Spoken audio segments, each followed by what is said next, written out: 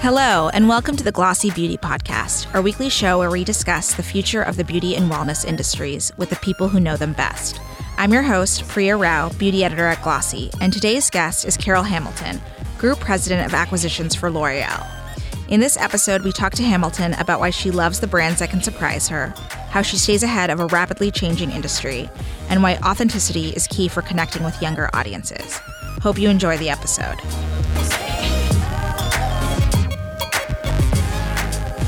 So today on the Beauty Podcast, we have an industry veteran, Carol Hamilton of L'Oreal USA. She was recently named Group President of Acquisitions and has been with the company for decades.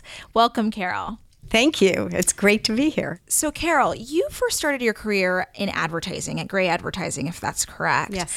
How did you first become interested in the beauty category? So I was interested in the beauty category from the time I was 5. In fact, I raided my mom's makeup drawer and was constantly trying on all the different lipsticks. And I found that in junior high, I knew every single shade of Revlon lipstick. Wow. So I was a beauty junkie at heart. And quite frankly, when I landed the job at Gray Advertising as a secretary, this was before Mad Men, I was surprised they actually paid people to work at beauty companies. And I was the secretary for 8 creatives on the Revlon account. So that's not only how I became interested in beauty, but how I started a career in beauty. So when you were at Gray and working on Revlon, what were some of kind of the key learnings that you were able to parlay when you finally made your way over to L'Oreal? So I discovered at Gray that the creative process was a fluid one. And my biggest learning at Gray was that I was not afraid of the creative process. Being surrounded by creatives, I started to see how they worked. I started to be able to pick up some of their ways of thinking. And I think it was a great place to have started my career because it took the intimidation out of being creative or not being creative. And so I always embraced that aspect of my career. You've had several different roles at L'Oreal. What was your first? How did you get started there? So I started at L'Oreal in 1984 as the director of marketing to launch skincare for the L'Oreal brand. I never did because my first recommendation actually at L'Oreal was that the product that they were working on, which of course I didn't know about when I accepted the job because it was confidential at the time, it was not at all right for the American market. It was 1984 and there were 3 greasy creams called Plenitude that had been launched in France, and it would have been really quite a disaster if they had launched at that time, if we had launched at that time.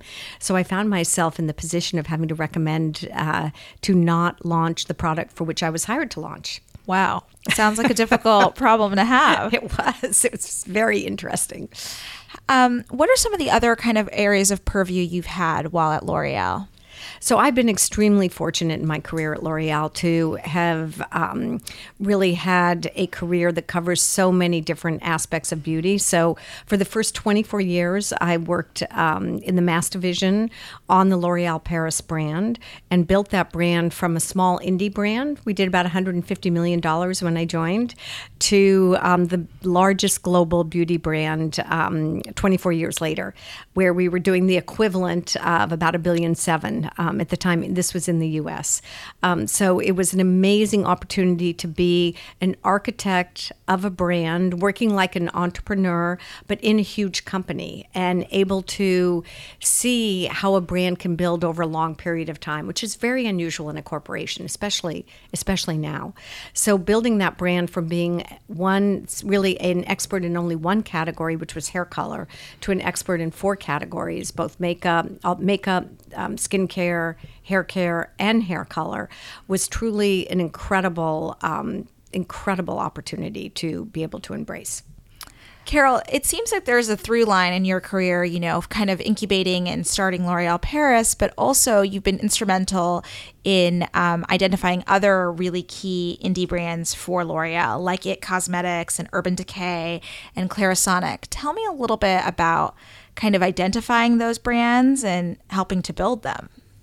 So I really love working on the Luxe portfolio for L'Oreal. I started working on the Luxe portfolio in 2008. And at the time, the beauty industry was starting to change, and the rise of the indie brands were transforming the way women were shopping for luxury, as well as retail was transforming with the success of Sephora and the growth of Ulta in our market. So when I look for a brand to complement our portfolio, I not only want the brand to complement our portfolio from a category perspective or from a positioning perspective, but also from a business model perspective, and also to really fill gaps with retailers. So, for example, when I joined the Luxe division in 2008, L'Oreal did not really have a presence at Sephora. Wow. And Sephora was the fastest and still is the fastest growing retailer in the luxury space. So for us to beat the market and to remain competitive, we absolutely needed to have brands that were succeeding in Sephora and not trying to make our brands more elastic than they were and fit, trying make them sort of jam them into a space where they really didn't fit all that well with the consumer. So we looked at brands that not only fulfilled new categories, but opportunities to grow our share within a retailer. So with something like Urban Decay or what was attractive to you back then when you were dealing with them? So first with Urban Decay, it was such a fantastic experience to work on that acquisition. And what really attracted us was that we did not have a makeup specialist brand in our portfolio. Believe it or not, it seems amazing, but we did not have a makeup specialist brand. So we really needed one and wanted one, and identified Urban Decay as one of our top potential acquisition targets. And the other thing is that I already mentioned our share of market at Sephora, but Urban Decay at the time was the number 2 brand after Bare Essentials. So this immediately changed our clout with Sephora by attracting and partnering with Urban Decay, which understood the Sephora consumer like we did not understand prior to the acquisition. So that's what really attracted us. It was both category, makeup, specialist makeup, which was just starting to really rise based on the selfie and the influencer phenomena, and then also the importance of their position with Sephora was truly groundbreaking. What about something like Clarisonic, which is like a totally new category, or was at the time, right? Hand devices, was doing something like microfacials at home. Yep. How do you kind of introduce that to your portfolio as well as to the customer? So Clarisonic was launched in 2004, and we acquired the company at the end of 2011. Mm-hmm. So the idea of sonic facial cleansing was already really being used by beauty junkies and was an incredibly popular gesture at that time. So the way we looked at the device market was that it was going to completely expand our deep knowledge of skincare and allow us to understand how the consumer was playing not just with formulations, but also with the combination of formulations and devices.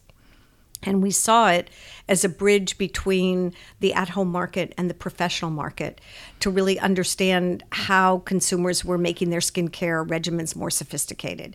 So it was very important for L'Oreal in terms of our skincare knowledge to understand that consumer and how she was thinking about skincare, and also what the device was doing to her skin. Carol, tell us a little bit about how your own personal preferences may guide some of your decisions when it comes to acquisitions. So I love that question. I'm a serial shopper. I love to shop, and I especially love to shop for brands. So clearly you fall in love with brands, and those would be the ones that would be the easiest to recommend to our company to acquire. But I have to also tell you that in the search for the perfect brand, I never close my mind, because I have found once I start to meet with the people who work on the brand, to talk to retailers, and to understand the brand in such a deep way that you need to in order to make a recommendation for acquisition. Most of the brands that I have acquired have not been brands that I thought I would recommend. Really? Yes, they've been surprising. As I've understood the secrets of their success and the smarts of the founders especially, who have created the brand, you get a profound understanding of how they've changed the beauty world. And so I found myself always needing and wanting to keep an open mind for that brand that surprises me. Tell us a little bit about the idea of founder-led stories. They've always been very important in the beauty space, but we're hearing a lot more of it right now, especially in the direct-to-consumer market and online digitally native brands. How important is that founder story for L'Oreal? The founder story for L'Oreal is crucial, and I really love founder brands, and I really love founders because each of these women, they're mostly women, some men, but mostly women, have an incredible amount of courage, determination, thoughtfulness, and a deep conviction on what makes their brand different. And they are not led by committees, but led by their own tenacity and understanding of what they want their brand to be and what values they want their brand to stand for. So within a world where you're working with the best corporation in beauty in the world, and you're able to complement that with this entrepreneurial indie spirit that founders bring, it's such a great combination, and we learn so much from the founders. So going off of that, Carol, how are overall industry trends like wellness and, say, cannabis influencing decisions when it comes to L'Oreal acquisitions? They're very important when it comes to acquisitions and our choices. The beauty industry is moving faster than it ever has. I refer to it often as a TGV train. And it's going faster than the speed of light. And so we have to look at our portfolio, being the biggest beauty brand and most important beauty company in the world. We have to look at our portfolio in the context of broader consumer trends. And so for me, really understanding the deeper trends that are motivating men and women well beyond beauty. So, for example, wellness didn't start in beauty, but is so important for beauty today that for me it is transcending beauty and permeating so many things about beauty that we have to be really aware of what's going on, and it strongly influences our acquisition targets. What other trends do you think are, besides wellness, are particularly interesting to you right now? I find the trend of personalization very interesting. Everybody wants their own version of something, and they don't want to look like the status quo. So speaking directly to someone with personalized offerings, to me, is a big trend, again, which goes across many different categories or segments. Also, data-driven marketing, which is more of an expertise than a trend, but it's going to change the way consumers look at brands because they're going to be much more demanding about how they are served by a brand based on the data that brand is able to have within their brain power. So data-driven personalization is extremely important. And then also transcending all trends is the concept of the experience that a brand gives you. Not just the product itself, but how does that product give me an experience which is surprising and delightful and memorable so that it sticks in my mind and makes me want to use it again. That is something that is really new in the last 5 years and more important to consumers. Going off of that, from the consumer side and from the brand side, there's so much more information about the brand out there, especially with social media and seeing how much engagement there is on Instagram or other platforms. Does knowing all of that information and seeing that play out in real time really help drive your decisions? Yes and no. The reason why yes is you absolutely have to know what a brand looks like on Instagram, especially what the product reviews are, what influencers are saying and the blogs are saying about the brand, about the founders, and I think especially about the brand and founders' values. So that's incredibly important. But the reason why I said yes and no is that's the yes part. The no part is that, again, the space is moving so fast. I keep wondering what is going to replace the influencer trend and their power today, and I think it's going to happen rather quickly. So looking for what that next trend is and thinking about where we should be taking our communication platforms is as important as being stuck on your device looking at what's going on today. Mm-hmm. What do you think in terms of newness, whether I know you can't give away all of your secrets, but where are areas that you think within the L'Oreal portfolio or, overall trends that are really kind of sparking, ideas or the beginnings of ideas for you? Well, I think you've been very good at mentioning them. So clearly wellness, natural products are growing very, very fast. Clean beauty is growing very fast. All of those are reflections of what consumers are valuing today. And I one phrase that I really love is that wellness is the new status symbol. And having experiences in the wellness space, whether it's with brands or with vacations or with just different lifestyle opportunities, is so important for us. And we clearly have our eyes on that. Speaking of that, Carol, you guys recently launched Seed Phytonutrients, yes, which is a sustainable beauty brand, I believe in April. Mm-hmm. And so how do those kind of brands, the opportunity to incubate brands within L'Oreal, counterplay to acquiring brands, and how do you kind of see those two pieces of the puzzle working together? So one cannot replace the other. We need both to be successful, to continue to innovate in the beauty space. I mean, L'Oreal is a company known for its innovation, and we're constantly innovating within our brands. So creating a new brand is within our DNA. We just don't do it that often. And the way I look at it is that we need for acquisitions to succeed, and we need for incubator brands to succeed, to continue to be the best in our field. So to me, they coexist and nurture each other and play off of each other. And I really want to say a huge shout out to Shane for creating Seed, the Seed brand, because it's really, really well done. Absolutely. Carol, tell me a little bit about, the beauty space is so fragmented right now. Right. There's so many different areas to play in. From your perspective, how do you kind of pick and choose your moments within so much going on? Well, that defines my day because you have to be constantly on the hunt. You have to be very externally focused because you never know where you're going to look under a rock or find something really incredible. So it's really a big adventure to constantly keep your eyes and ears open to find that undiscovered brand. So there is no formula.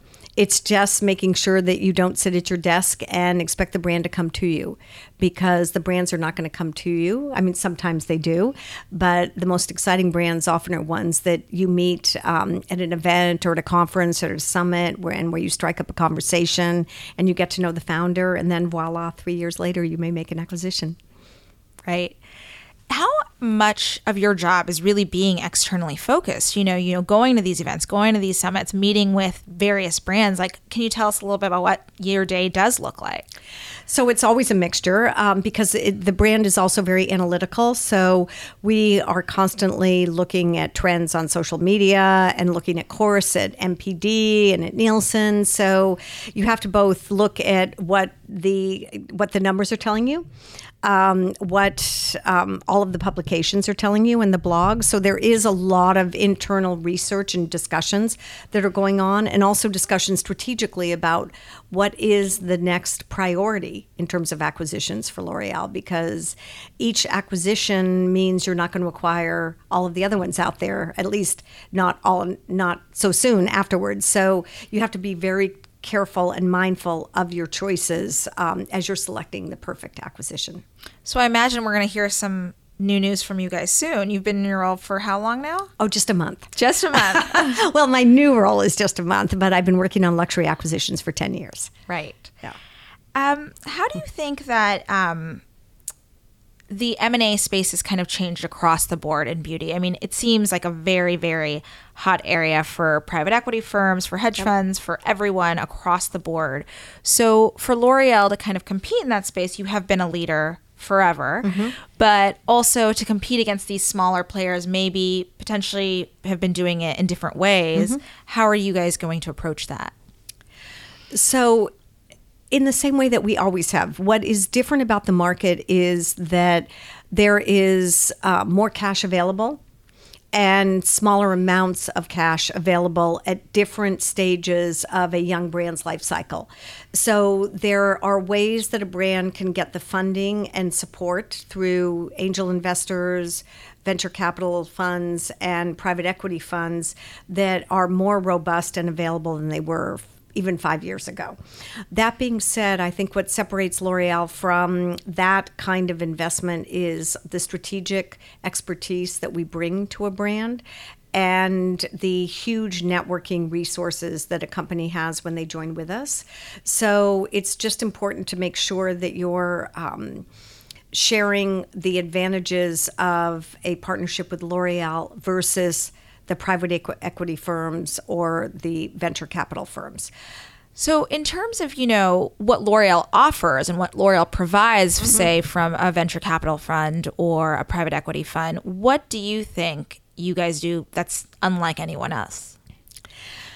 We have so many strengths to share with founders and with young brands. Certainly our global prowess is unsurpassed and very important for an indie brand, which cannot succeed in the same way as a strategic like L'Oreal can help the brand succeed on a global level. So that's one of the major areas of expertise. Another one is digital, because L'Oreal has become so sophisticated and accomplished in digital expertise.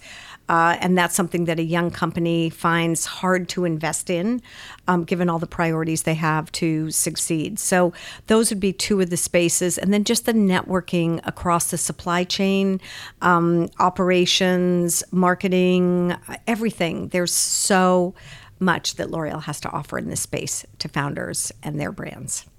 Carol, tell me a little bit about, you were seeing a lot of these DTC brands or digitally native brands kind of, striking up partnerships, whether it's with Sephora or Ulta or, any number of retailers, they're being acquired. I mean, do you think there is, in terms of the retail landscape, how important is physical retail versus digitally native retail and vice versa? So I'm a strong believer in physical retail. I think that consumers want a real life experience, and that just experiencing life and brands through your device through a small window is limiting at some point, and consumers gradually get that. So I am one of those proponents of that retail is not dead. It's just how you do retail, and to make retail very exciting and differentiated is really the role that a new retail format has to play. So do you think that there are more and more customers, looking on their phone, discovering a brand on their own, and then necessarily shopping in stores, and that kind of really relationship? Totally. It's so fluid now. It's like gender fluidity. This is retail fluidity. So you can't say that one is better than the other, but the combination of the two together is what's really important. And it's not just the two. I mean, you've got the internet, obviously. You've got social media. You've got so many places, pop-up stores, different retail experiences. Even like West Elm, I walk in now, and they're showing they have little spaces for beauty. I mean, you find beauty is popping up everywhere, because again, I think it's part of a woman's lifestyle, and that she likes to find it in specialized places that express the values and differences of the brands that are found there. Because beauty is so culturally relevant, like you're saying, like seeing it in a West Elm or seeing it in a J. Crew, and there are a lot of cultural conversations around beauty right now, whether it's like anti-aging or diversity and inclusivity. How has beauty kind of changed from being a vanity project to being more part of like the cultural norm in your own career? To me, the most important part of beauty is to elevate a woman's self-worth. And when you think about that, then beauty is about showing women of all backgrounds, all gender gender types, fluidity. I'm search for losing words there. And that it's an expression of a woman celebrating herself in the way she wants to be at that moment. And so our acquisition, for example, of IT Cosmetics was driven not just because of the success of the brand and the charisma of Jamie and Paolo, but it was really driven by their deep understanding that there is not one kind of beauty, and that beauty needs to be attainable, and that you need to celebrate every single woman's beauty. And so they looked at beauty in so much more of an inclusive way than a lot of big companies had done before that. And that is what motivated me so much to appreciate the brand and recommend them for acquisition, because Jamie truly was celebrating every woman's beauty, no matter how she looks physically in a traditional way. That's something that millennials and Gen Z are talking about a lot. Yes. And, a lot of beauty companies, a lot of fashion companies across the board are really trying to tap into that zeitgeist and what's important to them. But what comes first, the chicken or the egg? Is it about attracting what the millennial wants, or is it about doing something that's inclusive and diverse and gender fluid from the get-go? What do you think how do you kind of approach that? Today, what I'm seeing is that it's become a mandate, a price of entry for brands to express this inclusiveness. And I think there's a trap there, because you see this stereotypical now inclusiveness, one from here, one from there, one from here. And it's starting to show up in a way that is not authentic. And it's hard to express exactly why, and hard to put your finger on it, but I think if someone is just jumping on the bandwagon and doing a shoot and casting for a lot of different types to check off the boxes, you can see through that. There has to be something much deeper in a brand value system, in the products they offer, in the charities they're supporting, in who they hire, how they represent people, that to me will separate the truly inclusive brands from those who just are doing it because they feel they have to. In terms of, that kind of transparency and authenticity, how important is that in beauty today for you and for L'Oreal? For me, it's everything. I really believe that consumers now are seeing through this, I really believe today that consumers are seeing through this, one standard of beauty, and that it's being rejected, whether expressed or not, that consumers no longer want that. And it's being expressed in our social value system, and it's being, the voices of women and men are getting louder and louder and louder. Of course, I say that in the week where we'll decide on the potential or on the candidacy of Judge Kavanaugh.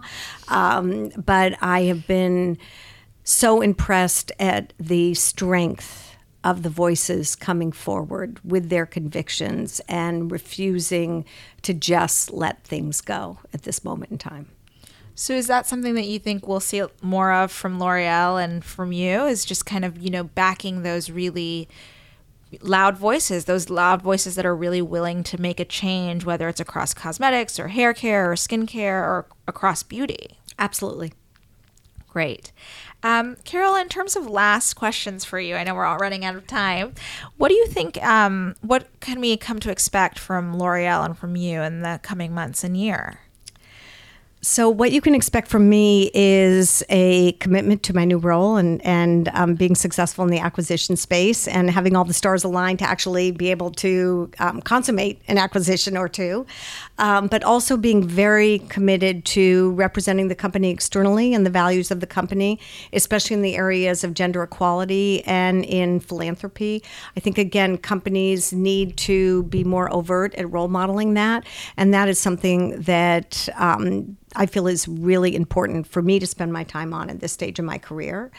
And then lastly, probably the most important space where I like to spend my time and can add value is in mentoring other women and men about what it takes to be successful in long beauty careers. And I think that's where I really like to spend my time. Perfect. Thank you so much, Carol. Really appreciated having you today. Thank you so much. It was a great pleasure. Thank you for listening. We'll be back next week with another episode. A special thanks to Gianna Capadona, the producer of this podcast. If you enjoy the Glossy Beauty Podcast and aren't a Glossy Plus subscriber yet, it's time to consider joining to get access to all of Glossy's content, member events, ticket discounts, Slack chats, and more. Head to glossy.co/plus and use the code PRIYA25, PRIYA 25 for 25% off an annual subscription. Don't forget to subscribe to the Glossy Beauty Podcast on iTunes, Spotify, Google Play, and leave us any feedback you have.